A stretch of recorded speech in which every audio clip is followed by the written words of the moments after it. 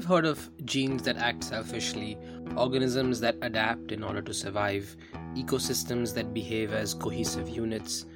Biologists often talk about these entities as though they were purposeful, exhibiting agency, directionality, or function. Should they? That's the big question that brings together the experimentalists, theoreticians, and philosophers who are involved in the Biological Purpose Project. This is the Purpose Podcast, where we will sample different interpretations and applications of agency, directionality, and function in biology.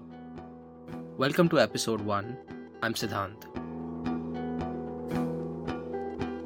Every cell in your body and mine began from a single cell. A single fertilized human egg divides into 2 and 4 and 8 and so on. Given the right kind of chemical signals and time, the cells form patterns, digits, organs, tissues, and eventually an entire interconnected system that we call our body. The guest of our first episode, Ramray Bhatt, is interested in how groups of cells in our body organize themselves. But the cells he studies are rule breakers. At some point during development, most of the cells in our body lose their ability to divide, and they get down to the business of keeping us alive.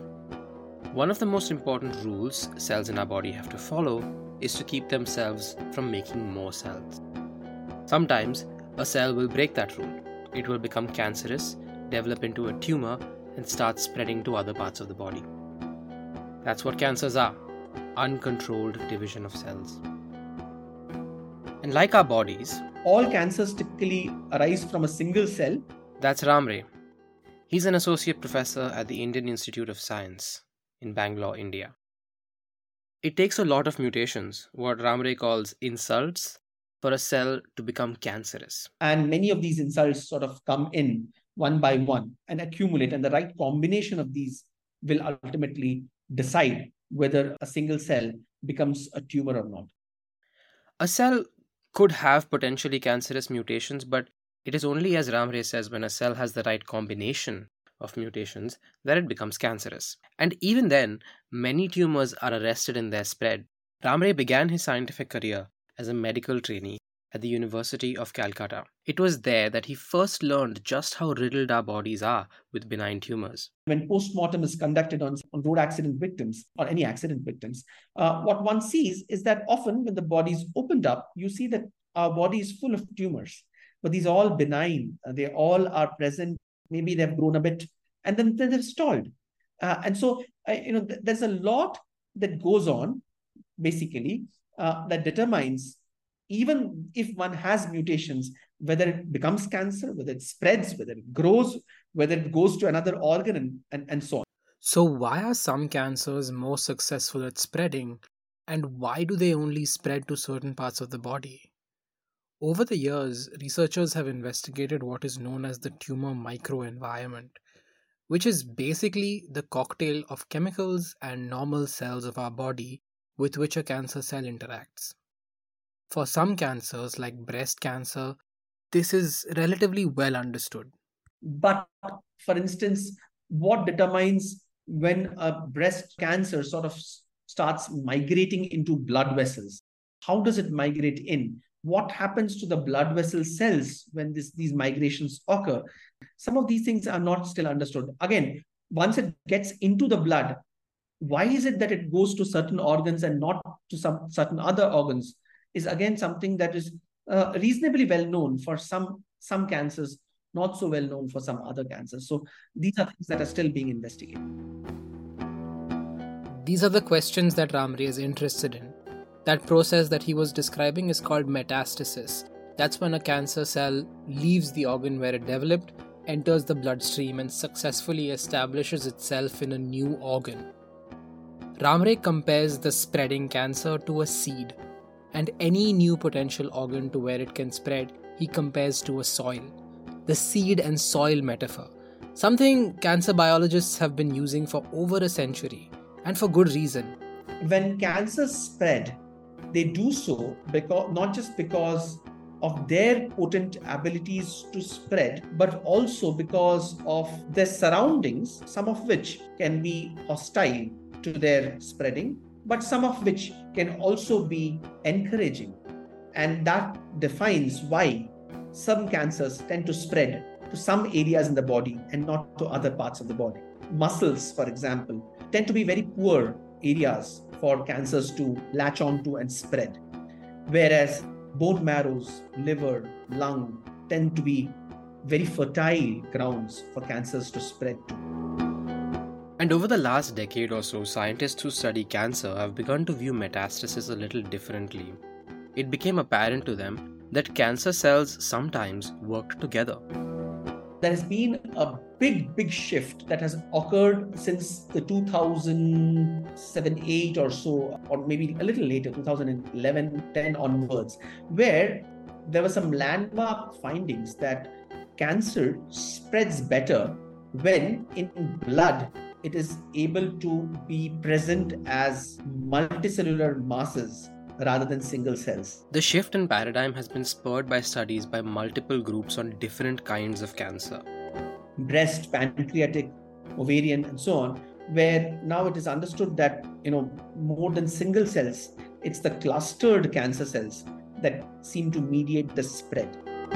It is almost as though they are stronger together. Ram Ray is on a quest to understand just why that's the case. Extending that seed and soil metaphor, he asks what is it that makes collectives better seeds than individual cells?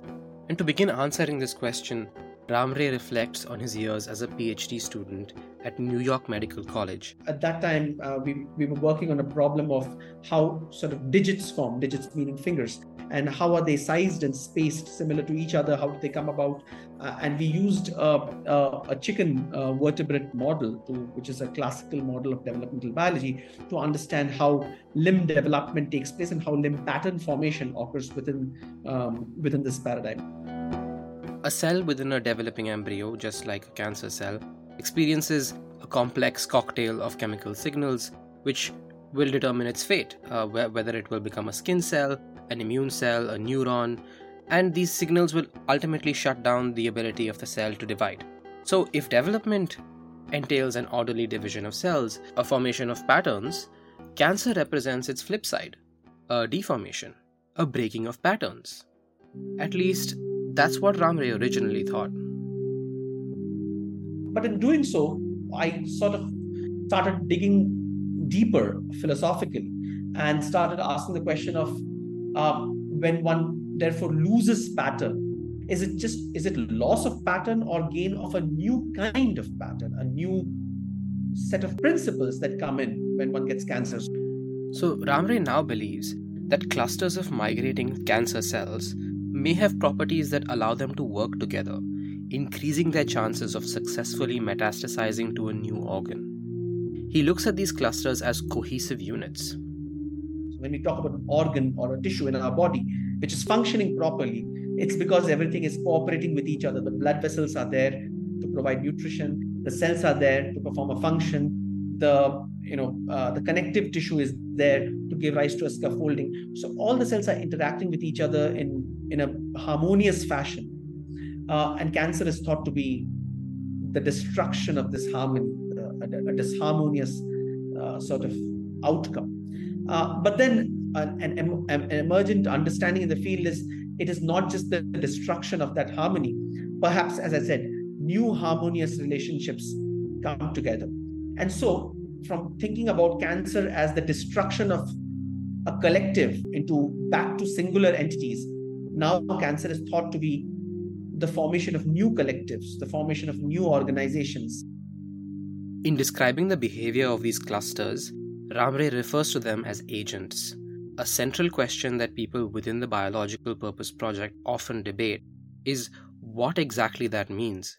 So far, they haven't come to a consensus. While admitting that he himself goes back and forth on his own definition of what an agent is, and while allowing for disagreement, Ram Ray says, for me, anything that sort of is able to work to change its environment, but is also evolvable, is something that I would tend to call an agent. Now, one can think of it as a virus also is evolvable and changes an environment, and so is a virus an agent, perhaps. And I would be comfortable with that, but somebody else won't be comfortable. Does that mean Ramre thinks tumors are agents? They are able to sort of take different shapes, sizes, go from unicellular to multicellular, multicellular to unicellular behaviors. And so I would definitely be comfortable in ascribing agency to tumors. An expanded perspective from the individual cancer cell to the collective has led him to look for properties that make them special, something that would explain why they become so much better at migrating and successfully metastasizing. The philosophical approach helped him broaden his understanding of cancer and take those questions to the bench, where he is studying cancer under laboratory conditions. There, he's trying to recreate not just the chemical environment, but the physical terrain through which a cluster of cancer cells would migrate. Ramre and his group are Trying to recreate aspects of the anatomy which we would find in our body, but under more controlled, imaging tractable, observation tractable platforms, such as on microscopes. what he's trying to make are essentially lab made three dimensional structures that recreate the natural shape of organs and tumors. One big advantage of these is Ramre can observe the spread of cancer as if it was happening in the human body or close enough. Within this setup, his group is trying to Study these collectives of cancer cells and as opposed to single cancer cells, and try to identify whether there are special properties that come about at that collective stage. in other words, what makes them so successful when they work together?